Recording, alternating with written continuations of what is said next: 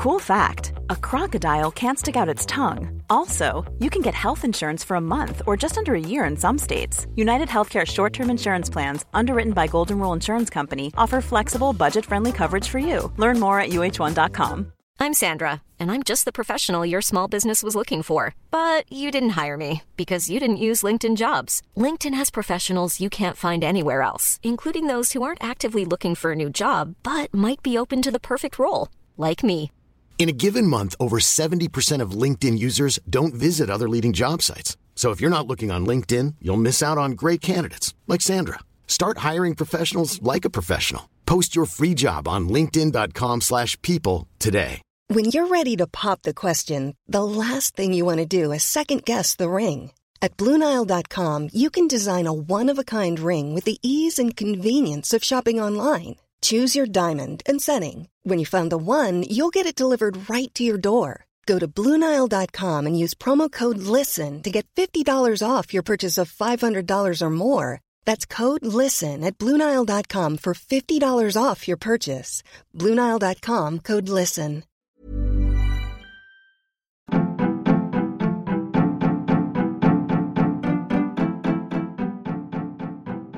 Welcome to The Other Hand, a podcast that tries to do something different. A discussion between Jim Power and Chris Johns about the issues of the day, political developments, economics, finance, and anything else that takes our interest. How are we different? We hope our discussions speak for themselves. You are most welcome to our podcast. Welcome everybody to our latest podcast.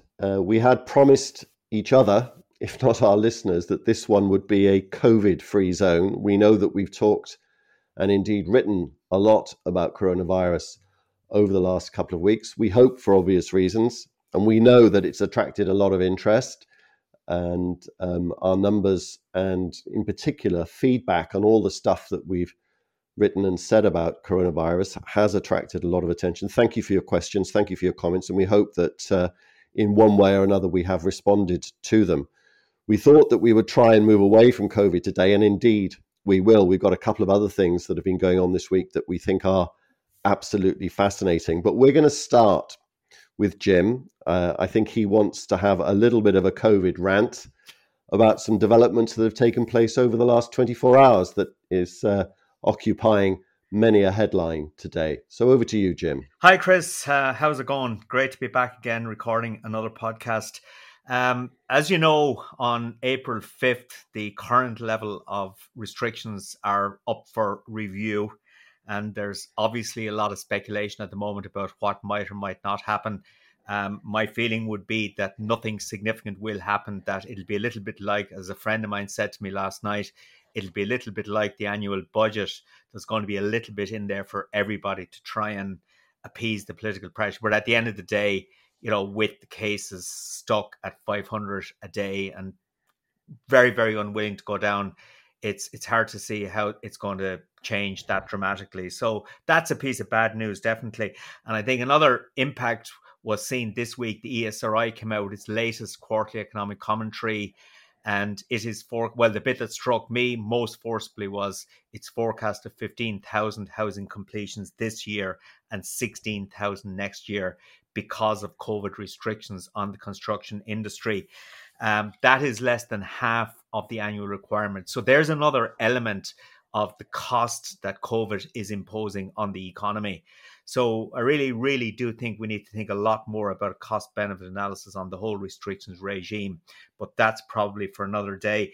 The thing that caught my attention today and I suppose angered me in quite a significant way was the story that the Beacon Hospital had 20 excess AstraZeneca vaccines on hand, and they contacted a local, well, it's not that local, it's 13 kilometers away, a private school, St. George's in Bray, and they told 20 teachers there to get up as quickly as possible and administer vaccines.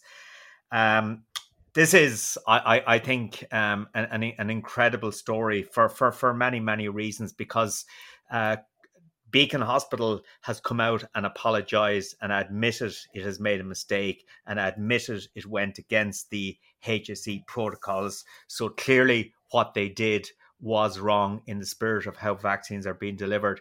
But what really got me about it was that it just feeds into this narrative about us all being in this together. We're certainly not all in this together. What we saw there was a private hospital giving vaccines to a private school 13 kilometers away, while we had other schools within yards, hundreds of yards of the hospital.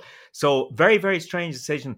And I think what it's going to do, and it does relate to the review of the level 5 restrictions next week, I think it just further serves to build into people's disillusionment about the way this process is operating.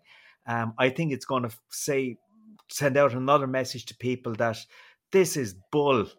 Some people are doing what they need to do, others are not doing it. So I think from a communications and a PR perspective, this is an absolute disaster for the government's whole handling of COVID-19 and the way in which society is reacting to that. So I think a very, very bad day. I have been accused on social media of totally overreacting to this today, but I think anybody who understands leadership and communications and how they have failed us so badly over recent months will see today as another nail in the coffin of Ireland's fight against COVID. So a pretty dreadful day. And it just also is a sense of elitism. And this will once again feed into the whole anti-establishment narrative that is so common around the world at the moment. So it's just going to be succor for the more radical elements of our system.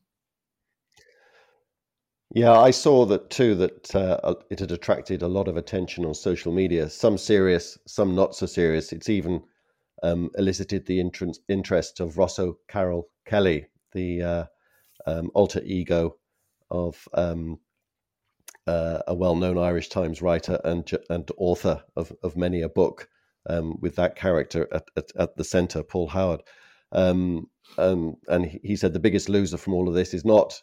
I think he agreed with somebody who suggested the biggest loser is not going to be the government, but it's going to be Blackrock College and St Michael's, asking their own questions about this. But that verges on the facetious, of course. I'm not here to defend the government, but in fairness, Jim, I would say that in having a go at them for this, it clearly wasn't a government level decision, but government laid down, or HSE laid down protocols not being followed is a serious matter. And so how the government deals with this now, I think, is going to be important. Yeah, Chris, let me interject here a second. I was not blaming the government. I was basically saying that this was another nail in the coffin of government strategy towards COVID. It was hospital management and not the HSE or anybody else, in my view, is to blame for this. But it's just so elitist and just shows such a removal from what's happening out there at the moment. Sorry for interrupting you, Chris. No, that's fine. I take the point that your clarification, shall we say, that it wasn't the government's fault and you're not pointing the finger. But I think that a finger will need to be pointed if they don't react in some appropriate way. I've seen one prominent economist, a professor at UCD, suggesting that maybe this private hospital should cease to get any government public sector work going forward. And maybe even the board of the hospital itself may have a think about the quality of the management that it has reporting to it. But let's see how this one develops. Hopefully that's it for COVID in this particular podcast. I know it's a subject that we're going to return to on many occasions. But now, as the old saying goes, now for something completely different. I drew your attention the other day, actually, or day before yesterday, to a wonderful article, or at least in my book, a wonderful article in the FT, about, of all things, the Suez Canal. Now, I remember the look on your face, because we were on a video call when we did it, when I suggested you have a read of this article, an eye roll, an expression on your face that said, what on earth is he going on about now? How on earth is the Suez Canal remotely interesting, indeed remotely relevant to what's going on around us? And I think you were pleasantly surprised, weren't you, Jim? Yeah, Chris, when I went and looked at what you had recommended, I concluded to myself that Chris Johns is either incredibly bright or he's way too much time in his hands to be able to go and read stuff like this. But I I was would say both, Jim. I I would would say say both both. as well. I was absolutely captivated by it, to be honest. The statistics are incredible. I suppose my knowledge of the Suez Canal, and this says more about my geography than anything else, is based on Churchill's biography and the Suez Crisis at the time. Okay, that's as far as I understood. And if somebody had asked me what length is the Suez Canal, I'd probably have said about 20 miles at the extreme. It's 120 miles long. So it's an incredible piece of infrastructure. But the statistics around it, and this, of course, is all in the context of the ship that has got stuck in the canal. And at the moment, there are 200 ships stranded at each side of the canal because of this problem. But the statistics around it are absolutely extraordinary, in my view. 12% of global trade goes through the Suez Canal. So it's effectively the gateway between EU and Asian trade. So stuff like car parts going from Asian manufacturers to Europe and the UK to be manufactured, there's a problem there. Stuff like coffee, there's a problem there. So you're talking about 12% of global trade. You're talking about 1,550 ships per month. That's 50 a day. It's almost 19,000 ships per year go through this 120-mile canal. And effectively, what has happened this week is that, trade has ground to a standstill because of the ship, the Ever Given, which is Panamanian registered, which is stuck in the canal at the moment. So what really fascinates me about this is that a piece of infrastructure like that can have such a fundamental impact on global trade, and particularly trade between Asia and the European Union. And the final point I would make is that the option for ships would be to go around the Horn of Africa. And it is estimated that for a full voyage, that would add $400,000 per sailing. I mean, the numbers are just mind-blowing. So I take my hat off to you, Chris, for pushing me in the direction of this. Well, I take my hat off to the author, a chap called Brendan Greeley, who is described in the FT as FT's part-time boat correspondent. I suspect that was somewhat tongue-in-cheek, but it was an absolutely brilliant piece of writing, and I would urge anybody to have a look at it. It speaks to all of those things that you've just mentioned in terms of the stats, but it also goes into just how much the world relies on this kind of trade. You've rehearsed some of the stats, and the way in which container shipping has changed over the years. A lot of what we rely on with our long supply chains, of course, does rely on containers, and we take it for granted. But one of the reasons why world trade is in the shape that it is, this fantastic thing that we have, that we're able to source anything, is because of containerization. We don't have men shoveling things out of holds of ships or cranes unloading ships anymore in the way that they used to. It's only been since the 1950s when some genius invented the standardized container. There are only two sizes, is my understanding. But the mechanics, the hydromechanics, if you like, of how ships go through this canal, which essentially is just a big ditch that was dug, originally owned by the British, actually. And it's all to do with the way the wind was blowing and the fact that these things have become absolutely enormous. One of the fascinating things, or at least fascinating to me, things that I've learned is that we've reached in engineering or scientific or both terms the absolute length to which these ships can go now because of the constraints of placed on these ships by the strength of steel and the strength of the welds that they can put all these plates together. They can't be made using current technology, at least, any longer. So they're being made wider. And that is part of the problem, is just how wide these things are and how they move through the water and how the water gets displaced, the various forces that are then generated, particularly when it's going through a narrow canal. And in open sea, the water can go under and around, but in the Suez Canal, it doesn't. It goes. The forces act on the banks of the canal reacting with the ship. And the Suez Canal is just a 24-meter deep ditch dug in the ground to let the ocean in. And you can model this mathematically. They do it via toy models in big tanks of water. Only a few years ago, these ships could contain at maximum 8,000 containers. The biggest ones today now take 25,000. This one had about 20,000 containers on, enormous numbers. And the way in which they've done it is that they've gone up and out. They can't go any longer, as I've suggested. So these things are now very, in nautical terms, very beamy. They're very, very fat. And it's the width that is causing the problem, is causing these hydrodynamic forces to act in peculiar ways. And the ship just essentially swiveled, and it didn't ground, it banked. The front of the boat drove itself into the rocks that were armoring each side of the canal, and the back of the boat got stuck in a similar way at the back. And that's where it is at the moment.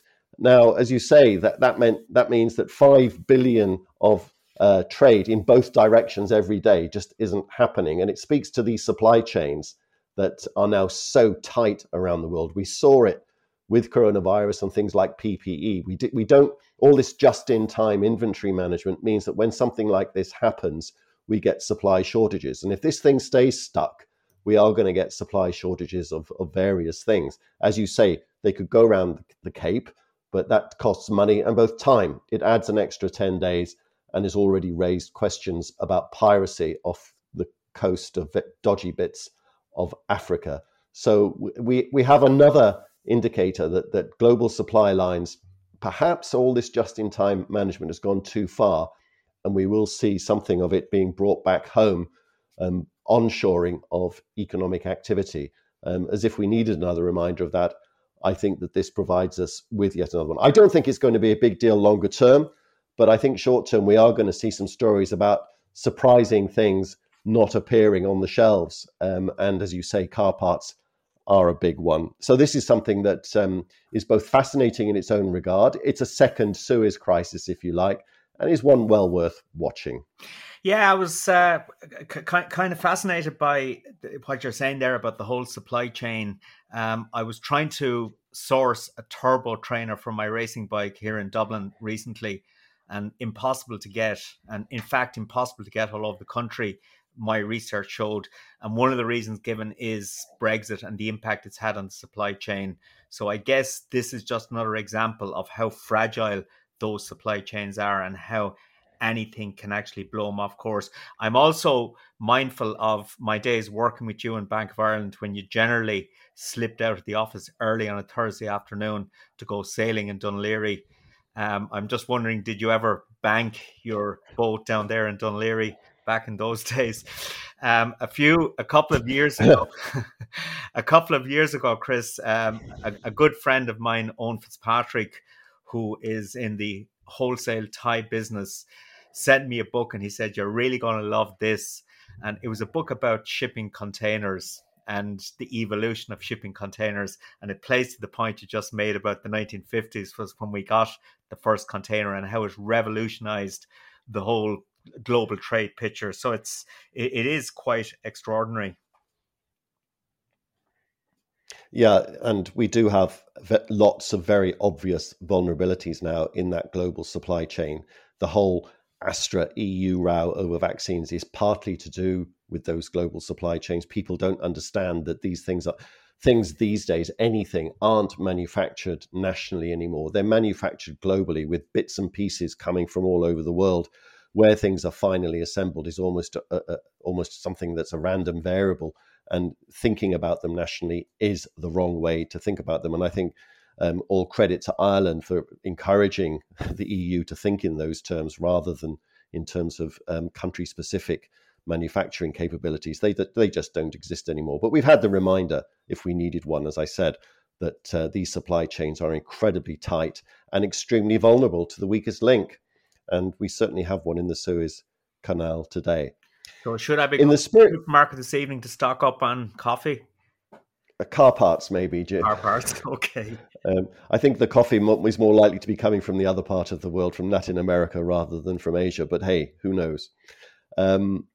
I wanted also to draw your attention to another piece that caught my eye this week that is very relevant to what we're thinking about in terms of economic policy and what faces us in the post-pandemic world.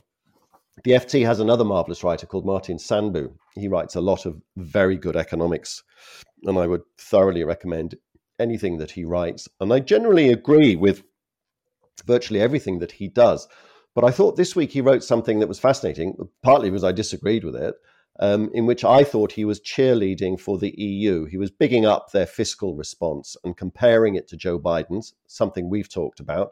Joe Biden's done this massive fiscal stimulus in the United States. Europe has done, well, we think about in total about half what America has done. And if Biden gets his way and follows it up with another massive infrastructure spending bill, the gap is going to get even wider. Sandbu's point is that there's 750 billion euros on the way. Interestingly, he says, he confirms what we suspect is that none of it has started to flow yet, and it won't start flowing until the autumn. The way in which he's whitewashing that, in my opinion, is saying that that's great timing, in that that's when all the pandemic relief programs, for example, pandemic unemployment in Ireland and other similar relief programs around the European Union at the moment, are all due to be running off. So this will be great for replacement spending when this 750 billion starts to flow. And he says that the gap between the United States and Europe can be made up, he hopes, he thinks, by national governments. He doesn't think the 750 billion is going to get any bigger, but he does think the overall fiscal response can be made more US-like by governments taking advantage of the other thing that's been announced recently, which is a further extension of the relaxation of the budgetary fiscal rules that all of us in the euro area have to abide by. And as you know, governments have been borrowing like crazy and busting all the old rules, and they've been allowed to do so with an explicit relaxation of those rules. And there's been another 12-month extension of that relaxation, and possibly with more to come. And what he's suggesting is that to the extent that there is a fiscal gap that needs filling, it should be filled by national governments rather than Brussels, which in a way is a request, a suggestion to people like Ireland's own finance minister, Pascal Donohoe, that as well as doing all the stuff that they're doing, that there is much, much more needed afterwards than any suggestion that we're going to have to be raising taxes, cutting back on spending, balancing the books, and all that kind of stuff needs to be shoved way off into the future. What do you think? Well, first of all, can I just ask you, what do you disagree with in terms of that thesis? Well, I think he says that all of this is very well planned in the Right. sense that the big fiscal gap that's opening up between the EU and the Eurozone isn't a big deal in the first place. I think that idea that it's well timed is pure chance, pure serendipity. I don't think anybody planned for it to be timed in that way. I just think rather than it being there to fill the gap that's going to be left when all of these other programs, these national programs, start to roll off, I just think that the reason why it's starting in the autumn is that they've just been, as usual, very, very slow, too slow. In my opinion, that 750 billion should be flowing already rather than now. But, that's a timing issue. That's an interpretation of events issue. But to say that the gap that clearly is going to exist between the United States and Europe will be filled by national governments doing all the spending, doing all the cutting of taxes, that's a hope.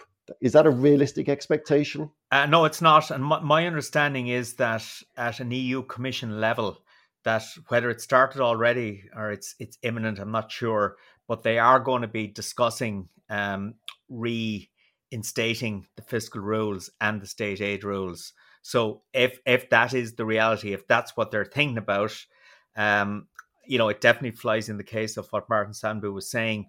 But I suppose a charitable interpretation would be that actually these negotiations will conclude by saying that the fiscal rules will have to remain off the agenda for the foreseeable future.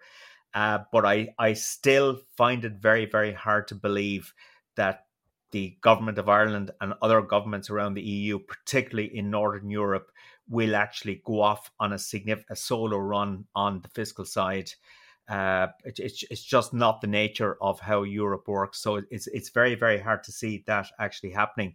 And if you also accept that the EU isn't going to step up to the plate, well, that gap between the states and the European Union is going to widen further. And we now have, already the speculation in the States is starting to focus in on the 3 trillion infrastructure and climate change and inequality spending package that Biden is now contemplating. Yeah, so if any or all of that 3 trillion comes to pass over the next few months, that will just open that very obvious gap that exists already between what the United States and what the European Union is doing. I have said many times already that I don't think enough is being made of what Biden's up to, because although the economics of it are clear in terms of this relief package that he's passed and the boost package that he's intending to pass over the course of the next year, has a political dimension as well. This is him trying to head off populism and trying to persuade enough Trump-type voters to vote for him and his party, particularly at the midterms in 18 short months' time. You mentioned the way in which the rules may or may not change and the Northern European attitudes towards those rules, the fiscally conservative countries of the European Union. Sandbu makes the subtle argument, and I'm not sure whether it's right, that they will find it much easier to swallow expansionary fiscal policy if they think the idea is actually flowing across the Atlantic from what Biden is doing, rather than being put to them by the hated European Commission, who always wants to spend money, and that it will be more politically palatable, if you like, for them to say, okay, look, this is clearly something that's global. It's a good idea in the States. Maybe it's something we should take another look at. I frankly find that somewhat difficult to believe. I think these fiscal conservatives are what they are. The leopards are not going to change their spots, and they will be arguing for an early rather than a later reinstating of the fiscal rules, in which case I do think that this problem of the fiscal gap between the US and the European Union is likely to become a big issue going forward. But I guess with the changing political complexion in Europe, with Angela Merkel about to exit stage left, and it's not clear at this stage who will replace her as Chancellor following the regional elections in Germany the week before last. So, it's very possible that Germany will actually be led by a much less fiscally conservative politician. So perhaps that will feed into Martin Sandbu's narrative. But of course, I think the French would always be willing to go along with fiscal expansion anyway. It's the way of the French. Of course, the Southern Europeans would as well. The Finns, the Austrians, the Dutch probably would have a much different attitude to that whole process. They're much more fiscally conservative. So it is a very, very interesting debate, and it's one that's going to have a huge, huge impact on the political complexion of Europe over the next couple of years. We could see radical changes, I believe.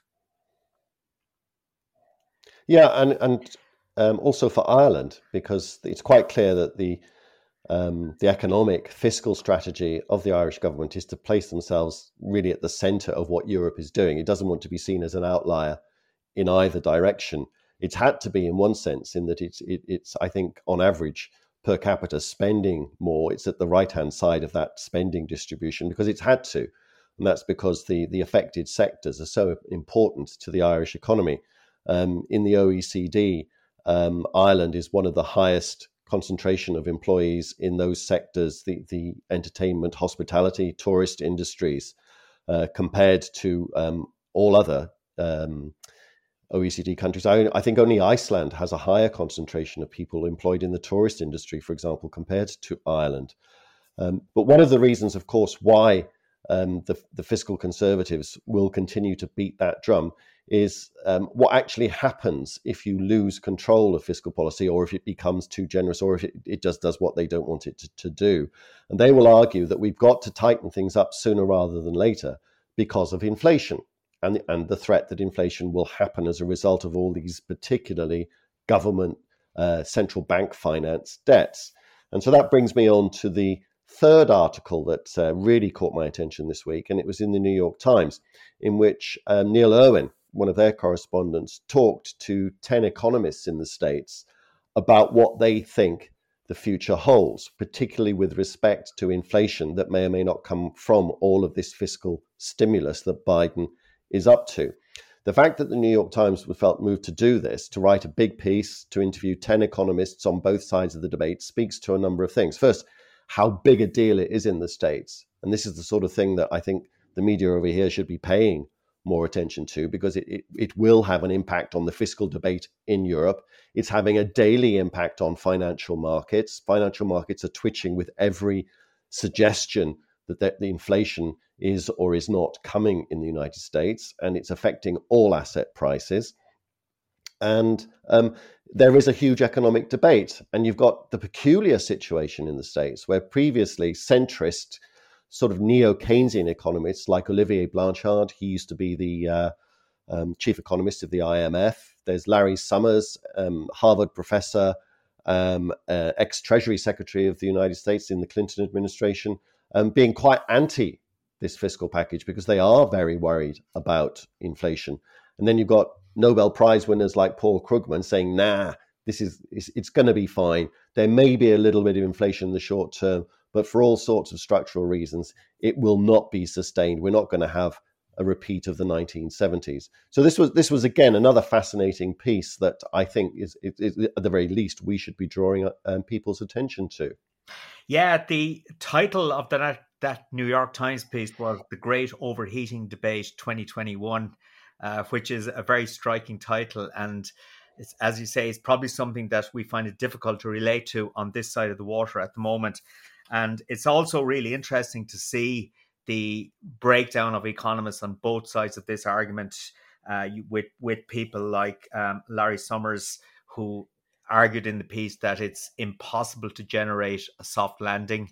I probably once believed in my career that it was possible, but I was proven very wrong on that one. But that's what Summers is saying at the moment.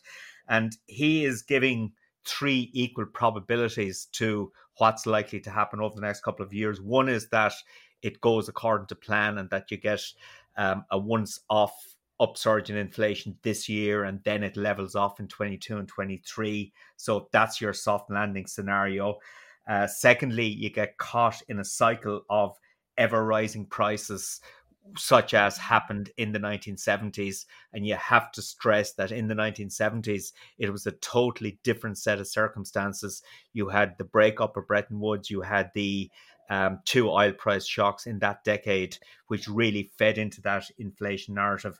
And the third scenario would be where the Federal Reserve reacts to a sharp uptick in inflation in 2021 by increasing interest rates, and then delivers a recession in the economy, higher unemployment, to get inflation back down again. And from a political perspective, that would really, really be a difficult scenario for the Biden administration, whoever is going to run. I noticed yesterday in his first press conference that Biden was asked the question. He said he will run again in 4 years' time. That remains to be seen. But how this whole uncertainty about overheating and the Federal Reserve and so on and fiscal policy feeds into the political cycle will be really, really fascinating to watch over the next couple of years. Yeah, the great overheating debate is that headline that you mentioned. Wouldn't it be marvelous if we were having that debate here in Europe about whether or not the European economy was likely to overheat? Chance would be a fine thing. But we're out of time now, Jim, but I just wanted to mention one thing. I suspect we will return to it at greater length, but in the spirit of people, of governments looking to sources of extra tax revenues going forward, when eventually they do, hopefully not too soon, think about raising taxes to fill some of these fiscal holes. I noticed New York State is about to legalize the recreational use of marijuana for all sorts of reasons. One very key one being is it's going to raise a lot of money. Perhaps we should think about doing that. Your brief thoughts on that? Well, I guess if you look at the tax revenues we raise from tobacco and alcohol, are arguably, or at least some will argue, that those taxes are in place in order to discourage consumption. The more cynical amongst us would argue that those taxes are in place purely as revenue-raising measures. So legalizing recreational cannabis would be totally consistent with that sort of approach. So personally, I would not have a problem with it. It's being consumed anyway. So if you legalize it, you can actually regulate it more, and you can also collect tax revenues, which is very important. A final point I would make, Chris, and spend less on prisons. Of course, spend less on prisons. Absolutely, that would be a major positive side effect from that sort of measure. You mentioned Martin Sandbu in the Financial Times, and I would just like to mention a superb book that he wrote last year called The Economics of Belonging, which he described as a radical plan to win back the left behind and achieve prosperity for all. So while you may disagree, and we both to a certain extent disagree with Sandbu's pronouncements this week on the EU fiscal situation, he is a serious guy. And I think that book I would recommend to anybody out there interested in this topic. I think that brings us to the end, Jim, but I would echo those remarks. It was a magnificent book, and anybody thinking of something to read during the ongoing lockdown would be well advised to go in that direction. Sandbu is, I say, a wonderful writer, and I've only disagreed with him on this one thing, and I suspect it won't be two things going forward. So thanks very much, Jim. That's it for today, and see you again very soon. Yeah, thanks all for listening. Thanks very much, Chris. Have a great weekend, and I would also recommend that anybody would read and listen to your interview and podcast with Mark Carney, the former governor of the Bank of England. So thanks very much. Have a good one. Yeah, that was one of the highlights of my journalistic career. Recently interviewing that guy, and my interview with him, both in written form and as a podcast, can be found on the Irish Times website. Cheers, Jim. Cheers, Chris. Have a good one. You have been listening to Chris Johns and Jim Power. We aim to provide an independent take on economics, politics, and anything else that takes our fancy. Thank you very much for listening, and we hope to have you on board again very soon. Hi, I'm Daniel, founder of Pretty Litter. Did you know cats tend to hide symptoms of sickness and pain? I learned this the hard way after losing my cat, Gingy. So I created Pretty Litter, a health monitoring litter that helps detect early signs of illness by changing colors, saving you money and potentially your cat's life. Pretty Litter is veterinarian developed, and it's the easiest way to keep tabs on your fur baby's health right at home. Go to prettylitter.com and use code ACAST for 20% off your first order and a free cat toy. Terms and conditions apply. See site for details. Hey, it's Paige DeSorbo from Giggly Squad. High quality fashion without the price tag. Say hello to Quince. I'm snagging high-end essentials like cozy cashmere sweaters, sleek leather jackets, fine jewelry, and so much more. With Quince being 50 to 80% less than similar brands. And they partner with factories that prioritize safe, ethical, and responsible manufacturing. I love that. Luxury quality within reach. Go to quince.com/style to get free shipping and 365-day returns on your next order. Quince.com/style. Mom deserves the best, and there's no better place to shop for Mother's Day than Whole Foods Market. They're your destination for unbeatable savings, from premium gifts to show-stopping flowers and irresistible desserts. Start by saving 33% with Prime on all body care and candles. Then get a 15-stem bunch of tulips for just $9.99 each with Prime. Round out Mom's menu with festive rosé, irresistible berry chantilly cake, and more special treats. Come celebrate Mother's Day at Whole Foods Market.